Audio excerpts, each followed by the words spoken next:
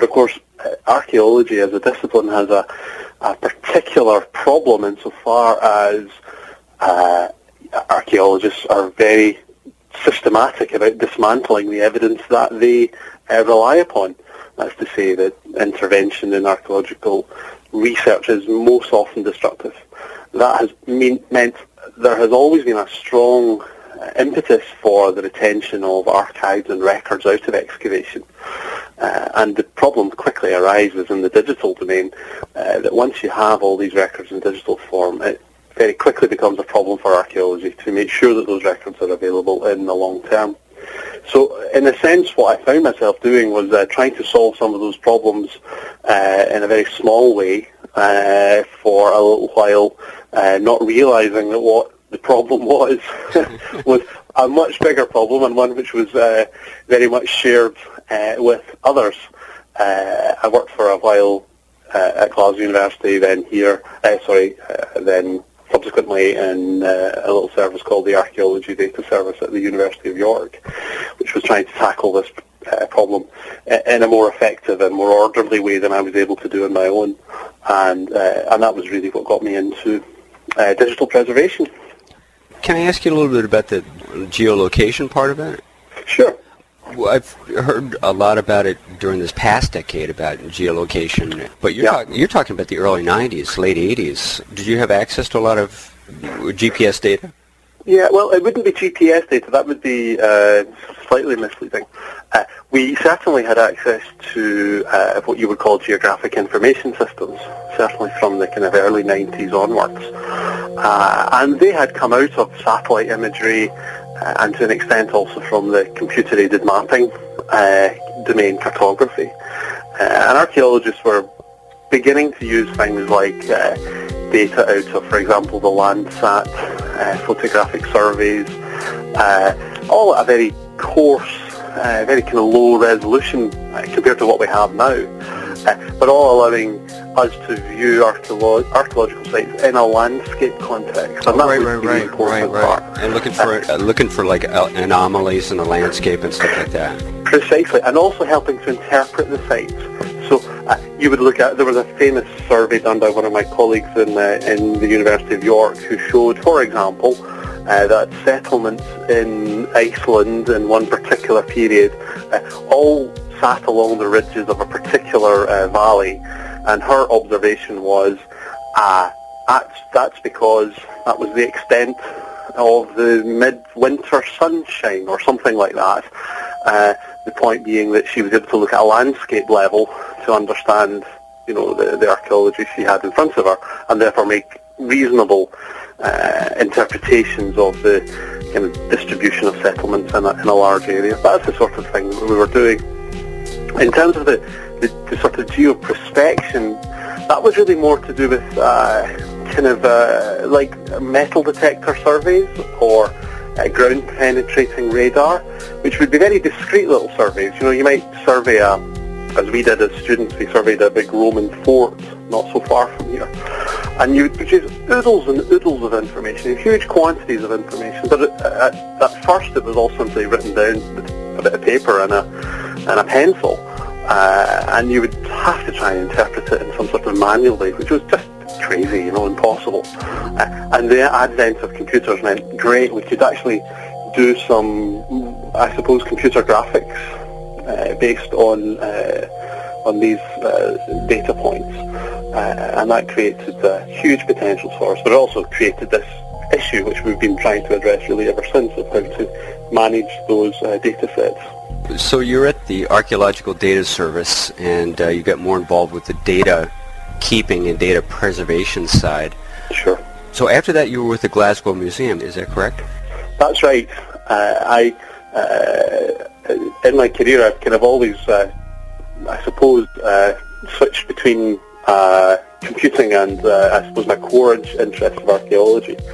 And at various points I've tried to escape back into archaeology, I suppose. But of course what I moved into in the museums was a large memory institution. City of Glasgow, maybe not obvious to people outside of the city, but it actually has a very large museum collection, and there are 14 different museums in the city, so it's a very significant outfit.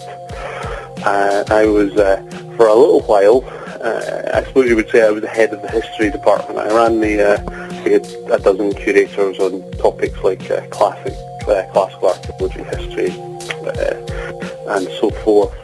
And that led me into sort of a little management of a little group. But what actually happened in practice was I ended up running quite a few IT projects while I was there as well, as tends to happen in sort of project management roles. That you find yourself chairing committees or running extra little projects on the side. So I ended up doing quite a lot of IT around the museum sector when I was with the museums in Glasgow. So your involvement, is that about when you started getting involved on a larger scale with other institutions in the UK and internationally as well? Yeah, well, I suppose what it let me see was the problems of a big institution, or the problems of a large memory institution. So we did, for example, a survey of the museum's own digital preservation needs, and it showed us certain things which, aren't in a sense remarkable. They are probably mappable to other agencies. But, for example, we counted, I think it was 16 different departments with some responsibility or other for digital preservation in this organisation. And you think about it, that's not necessarily a good thing. That sounds like a good thing. But of course it points to the fragmentation of kind of management in that domain. And it emerges quite naturally. The museums had a photography department, they had a separate audiovisual services department, there was also the conservators, and of course the conservators were concerned very much about preserving, for example, digital artworks. There were people in records management, there were people in IT, there was a core IT team. So you can imagine how all of these different departments had some stake or other in digital preservation, but none of them had a particular challenge or responsibility to look after it. Did they have 16 different ways of doing things as well? Well, there was all sorts of methods and practices, and some of them had were simply looking for help and didn't, there were backup processes and backup procedures, but I think it would be fair to say they were very far from having any kind of joined up or any kind of strategic preservation plan or policy. And really the purpose of doing a survey or doing an assessment was really to try to get that a little bit onto the map and try to raise awareness internally about these issues and try to encourage people into a little bit of training, for example, and a little bit of more strategic thinking around the issue. So how did the DPC come about? Well, the DPC came about through a series of contacts. In fact, I had been quite involved in the DPC when I was with the Archaeology Data Service. It was rather more of a kind of an informal friendship than a formal relationship, but the University of York was host to both the Archaeology Data Service and the DPC in its early days. So we shared a lot of, at one point we even shared some staff. And so we were frequent visitors and frequent kind of allies of each other in perhaps an informal way, as well as the formalities of being members of the coalition and so forth. It was a kind of happy relationship, I suppose. KUCI 88.9 FM in Irvine. You are now listening to Our Digital Future, Thursdays 9:30 a.m. to 10 a.m. with me, Ziba Z. And on today's show, you'll be hearing some more of what you just heard from the Library of Congress. But first, here's this for you. The opinions and views expressed in this program do not reflect those of KUCI, its management, or the UC Board of Regents. Hi, this is Zach Galifianakis. You're listening to Cool Jazz Favorites. Hi, this is Zach Galifianakis. You're listening to Easy Listening Jazz Favorites. Okay. Hi, this is Zach Galifianakis. You're listening to KUCI Irvine 88.9. Also, just to let you know, we are giving away a pair of tickets to the Growlers with Dirt Dress, the Abigails, Sam Flax, and Origami vinyl DJs. They're going to be performing Friday, December 28th at 9 p.m., doors at 8, all ages. This is The Growlers, presented by Golden Voice and Amoeba at the Fonda in LA. Call us up at 949-824-5824 if you'd like to win a pair. I saw them perform at the Echo previously, and it was a good show. The Growlers are also playing in Long Beach at Alex's Bar tonight, but these pair are from KCI for the Fonda. If you want to see them next Friday, about a week from tomorrow. Have fun with the holidays. Enjoy your Christmas, Hanukkah, Kwanzaa, and New Year's. Right now, we're going to get back into some really great information, because here on Our Digital Future, we like to talk about libraries, museums, and archives, and we like to present information for digital changes and all types of things museums, archives, and libraries face. Right now, we've got William Kilbride, the Digital Preservation Coalition, to talk about digital preservation, and Mike Aschenfelder from what sounds like Scotland. Let's take a listen and call us up for those Growlers tickets, 949-824-5824. Stay tuned next week. I'll be giving away a pair of tickets to Turquoise Jeep Records show in Santa Monica for the same date, Friday, December 28th in LA. I'll be writing a review of that show as well. Check it out here on KCI. Great stuff for you. And so I had retained an interest there. I'd retained friends and professional colleagues and contacts. And it was one of those contacts who pointed out to me when the post became available for the director of the DPC to say, is this the sort of thing that still interests you? And what would you be interested in applying? And after a few backwards and forwards, I got my arms twisted into applying, and was quite delighted when I was appointed. So it was really working and retaining some of my professional network and sort of friendships from the times at the Archaeology Data Service that I suppose led me back into this domain, but in a slightly broader sense of working across digital preservation in all sorts of institutions, rather than just in my own kind of either my own institution in Glasgow or in my own discipline, which was in archaeology. See, I'm mistaken. I thought that you had helped found the DPC.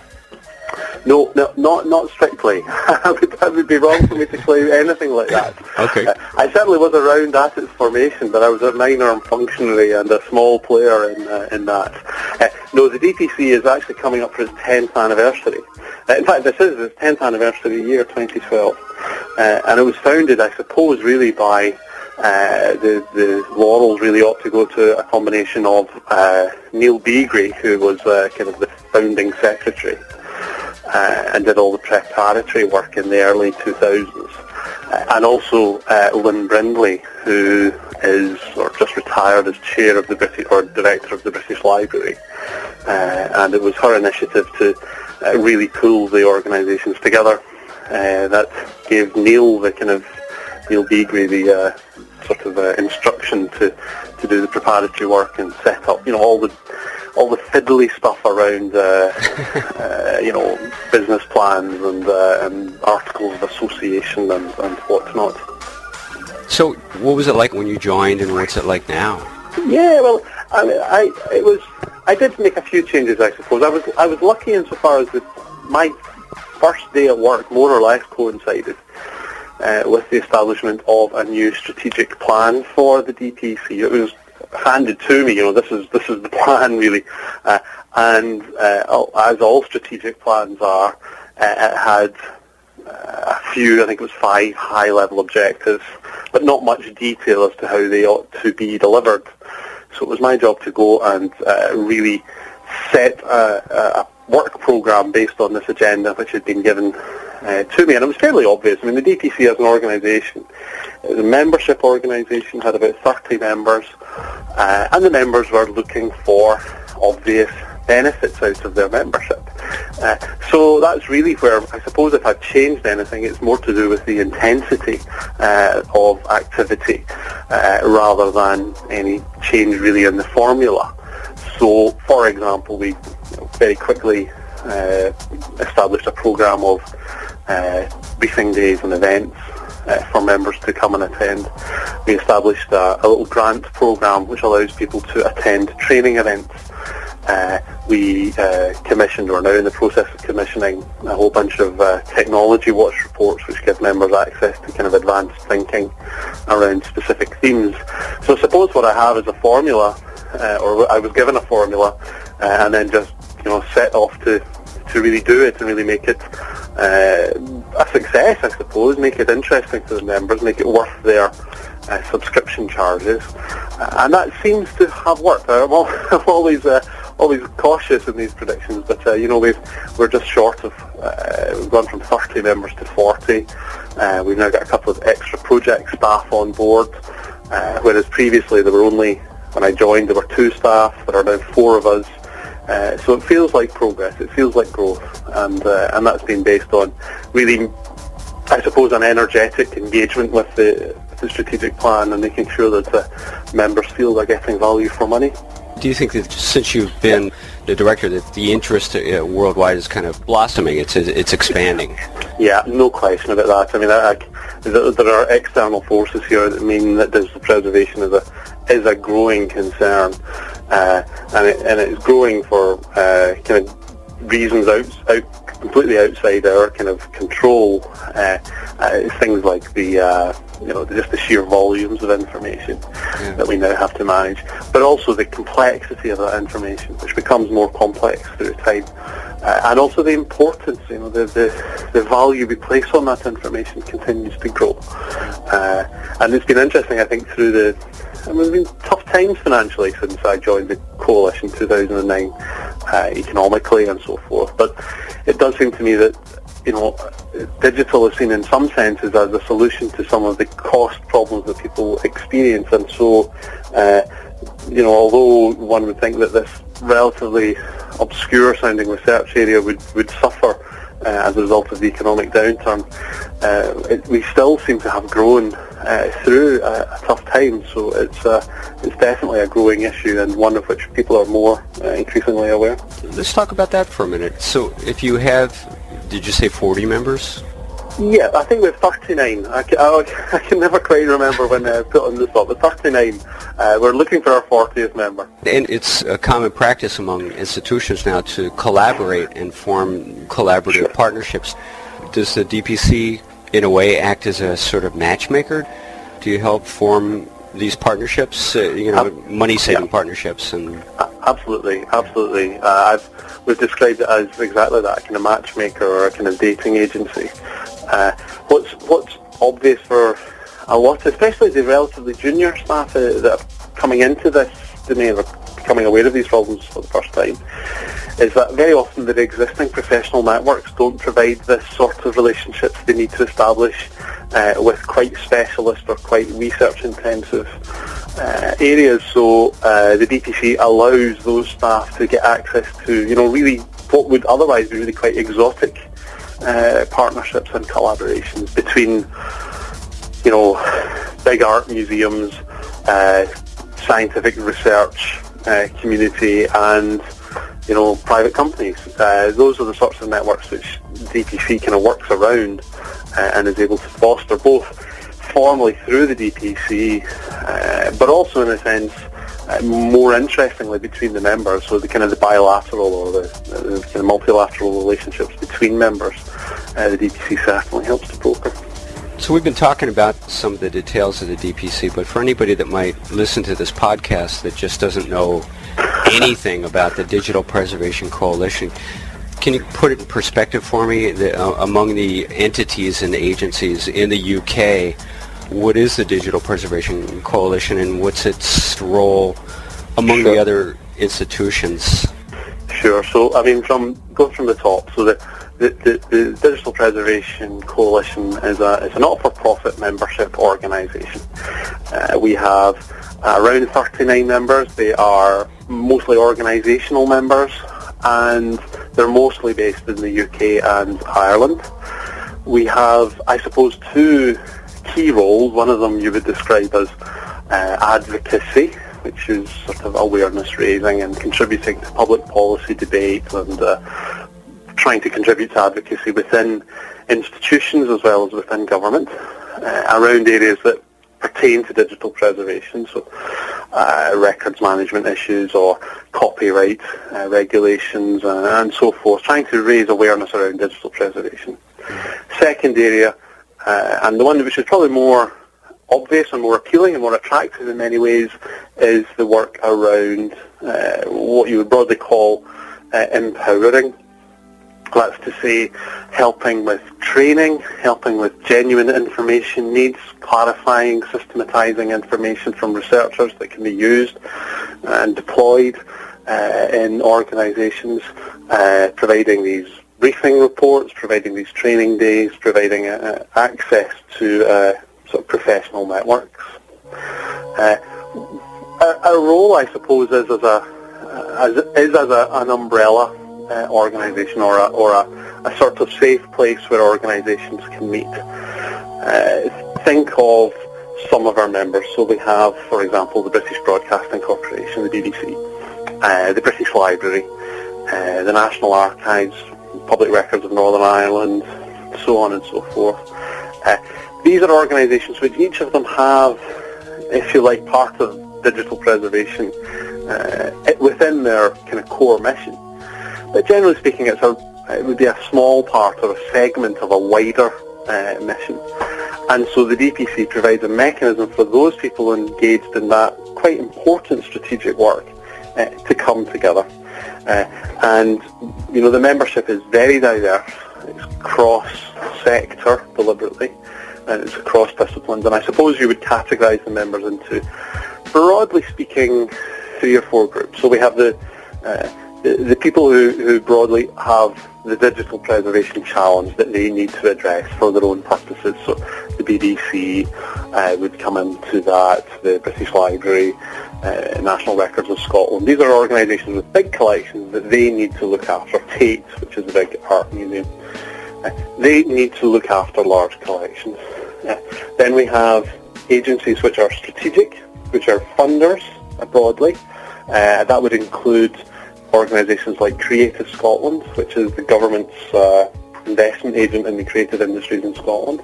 And what they're thinking around is the fact that they give grants to people, and they want those grants to be well spent, and they want that money to be invested in resources that will last and will endure.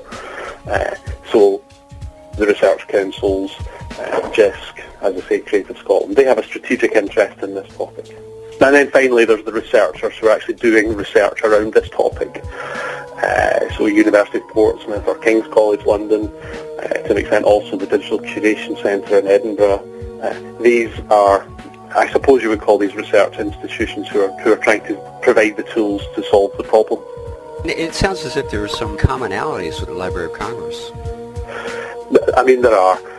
One of our earliest friendship agreements is with the Library of Congress, in particular with folks in and I'm going to get the acronym wrong, the NDIIPP project.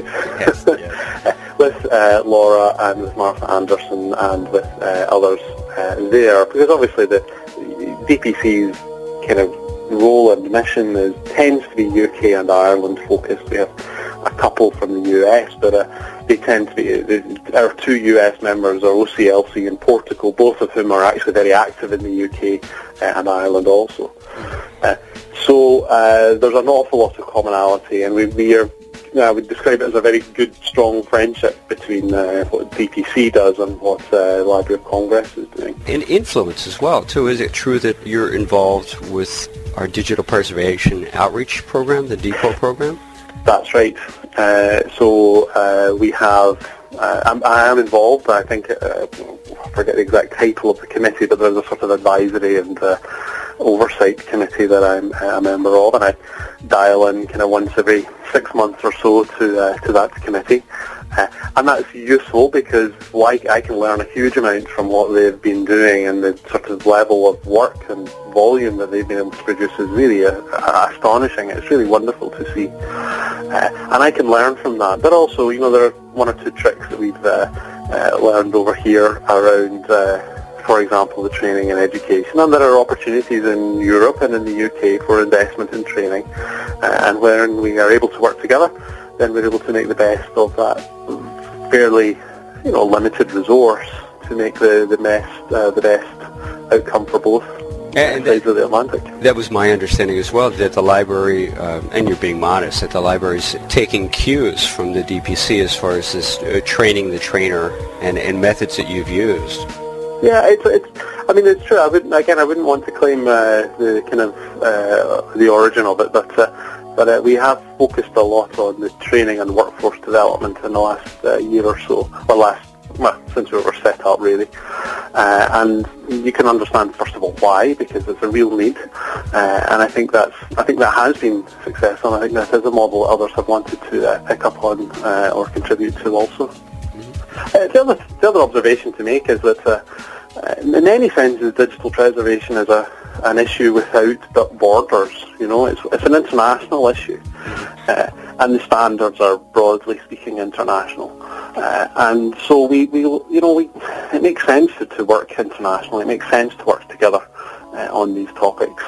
And where someone's come up with a good idea around, I don't know, premise or metadata standard or whatever, and some useful training resources, then it makes sense to share these and to work together.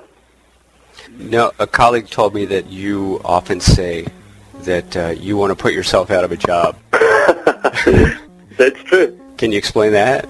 Sure. It's okay. So it's a slightly flippant thing to say, and I'm quite happy employed, and I want to keep it that way. But on the other hand, there's a certain sense in which the Digital Preservation Coalition exists to solve and to help resolve a set of particular problems at a particular time, and there will come a point where digital preservation stops being a special interest and starts becoming mainstream, and there'll become a point where there is no longer any need for awareness raising or regulatory reform.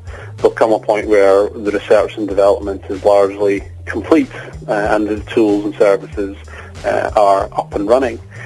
So there's a certain sense in which the more effective the coalition is, the more effective I am and my colleagues are in our work, the faster we will ultimately make ourselves redundant in that sense, and what we do will be mainstream, and it will be taken for granted, and there will be less need for focused activity and particular strategic thinking. Whether that happens over 5 years or whether that happens over 50 years is anyone's guess, and I suppose there will always be need for some influencing and some research and development and some networking between practitioners. But the mission will certainly, through that time, change. So will that be the point when you escape back to architecture? Or not I'm saying architecture, archaeology. Archaeology, that's right. We'll just have a big party one day. We'll put up a flag and say we've done it, and then we can all go back to our real jobs. There's one last thing I wanted to ask you about that I thought seemed fascinating, and that's the roadshow, the idea of the roadshow. Can you explain that? Yeah, sure. So let me go back to first principles. So I think digital preservation has made huge progress in the last decade, 20 years, and Library of Congress has been one of the innovators here, and the kind of levels of investment and the tools that have all come out of the Library of Congress have been really wonderful. The paradox is that with all of these investments and with all of these projects from the European Commission and Library of Congress and so forth, we've taken what's quite a daunting problem and we've made it quite, even in a sense, even harder, because we now have all these acronyms and initiatives and tools and services that are slightly fragmented and don't quite work together, or maybe research outputs that aren't quite ready for service, and that creates, if you like, a new barrier to participation. So we sat down in about 2009 to think, how can we provide really simple, really straightforward bits of authoritative advice that people can pick up and run with and just do in their daily work. And I'm thinking here in particular of relatively small-scale organisations. You'll be aware that some of the really best advice around digital preservation has also tended to come from some very large organisations. One thinks of particular, for example, of NASA's work around the OAIS model and the Committee for Space Data Systems, which is wonderful if you're the size of NASA, but it's difficult to implement if you're a little public record office with, maybe 2 full staff and a little body of volunteers. In any case, we thought we should try and strip things back to really sensible, straightforward, achievable advice, and that was the Roadshow series, where we took, we're now, I think, into we've certainly done 2 seasons of roadshows around the UK and Ireland, a day-long kind of workshop with a combination of presentations, case studies, and some very simple practical exercises. And in those roadshows, we've had great responses, because what I suppose we knew would happen is that when you get that little group together, they almost start talking to each other, and it's almost the networking between those people, and more than anything is the outcome from the event, and that's got people thinking, and it's given them practical, useful tools to get started with, but also to make progress. So, candidly, some of the people in the audience simply need to hear a message like, don't keep the backups on the floor of the server room. Other people can get much more sophisticated advice. So, some people have gone on to do some very good work around, for example, preservation planning. Preservation planning is something that you can begin to do without actually a huge resource. You don't necessarily need a huge technical infrastructure or a huge staff complement to start making preservation plans. So that's the sort of tool that we can give people to get them started. And once they've seen what their plan looks like, then they can start to prioritise, and what looks like a big problem can be broken down into a series of smaller, achievable problems. And that's all good for everyone, I think. That sounds so terrific. Can you give me just a little example of a specific place? Because I'm trying to imagine where this would take place when you say a small institution. Do you just pick a place out of the phone book? Yeah, no. In each time we've run it, so the first set of roadshows, I think we did 8 or 9. We did it in association with the Society of Archivists, and we did it specifically around, if you like, local government archives, county archives. A specific example, we had one event which we ran, I think it was in the Gloucester County Council Archives, which is a county in the southwest of England, and we got, archivists, especially local government archivists from the southwest of England together, and we just had a day where we looked at some of the tools and we talked through some of the problems, and there were 1 or 2 from national agencies, and 1 or 2 from students, and 1 or 2 from universities also came along and spoke and exchanged some of their stories and their experiences. I think we had maybe 50 people,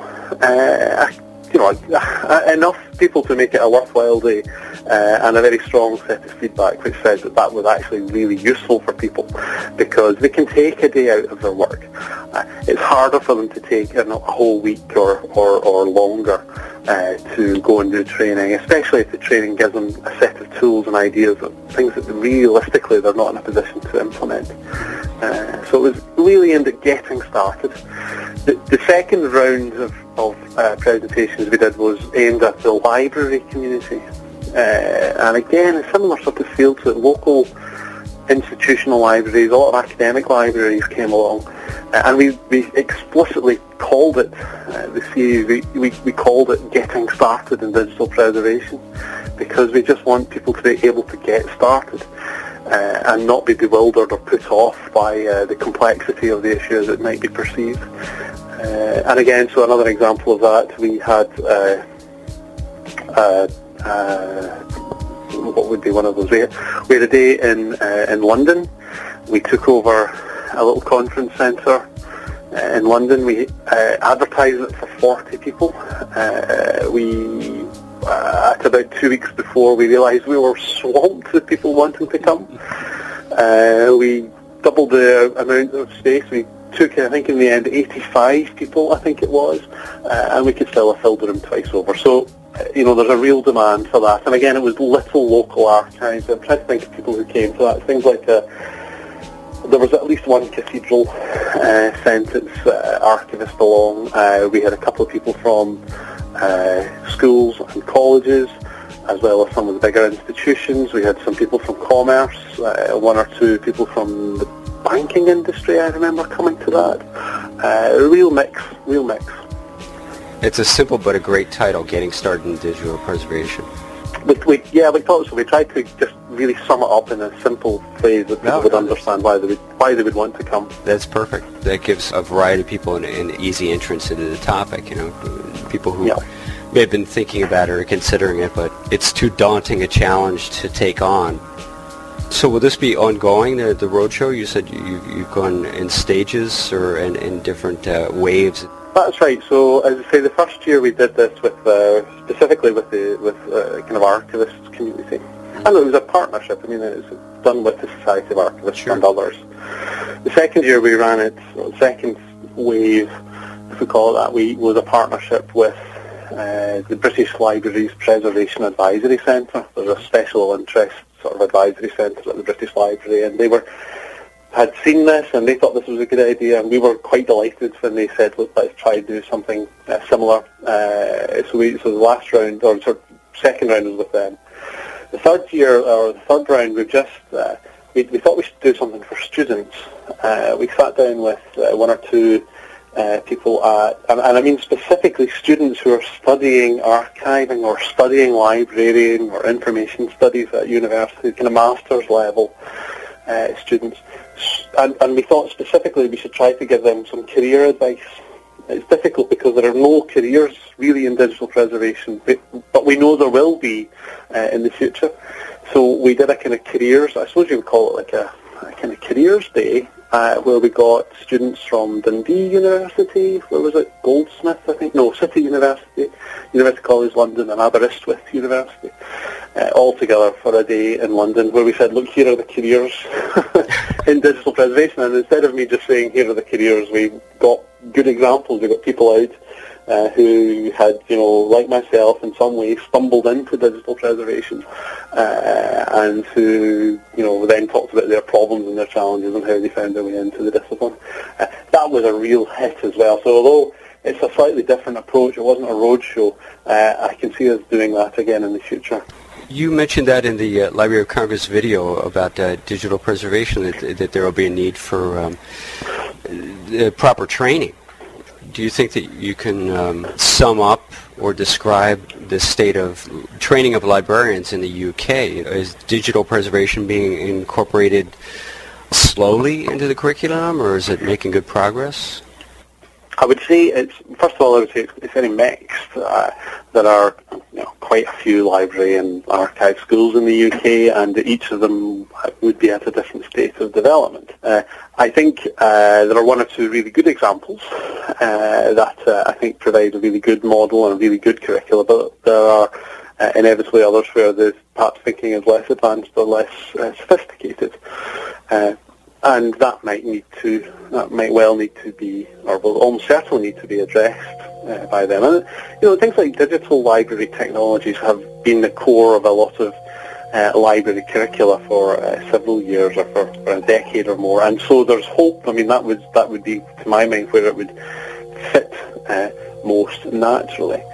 I think there is also a kind of a more kind of broader social or economic need for people to have better skills in, for example, programming, especially around information retrieval, those sorts of broader kind of fundamental skill sets, which aren't just the library or information issues. They are kind of, anyone doing any kind of data science, anyone doing any information management, for whatever function or whatever purpose, will need to have access to those.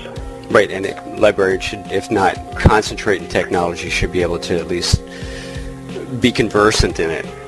That's right. I mean, it's a sort of truism that a lot of this requires collaboration in digital preservation, and a lot of that collaboration means some of the services are going to be done for you by someone else.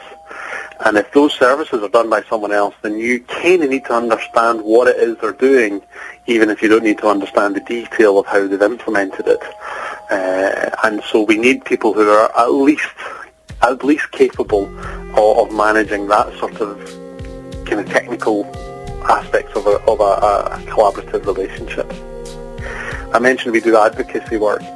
One of the ways we do that is by having every 2 years having an award for the best projects in digital preservation. It's an international thing. Last winner was the Los Alamos National Laboratory with a Library of Congress project, actually. So we're going to be doing this again. We're just about to release the call for nominations.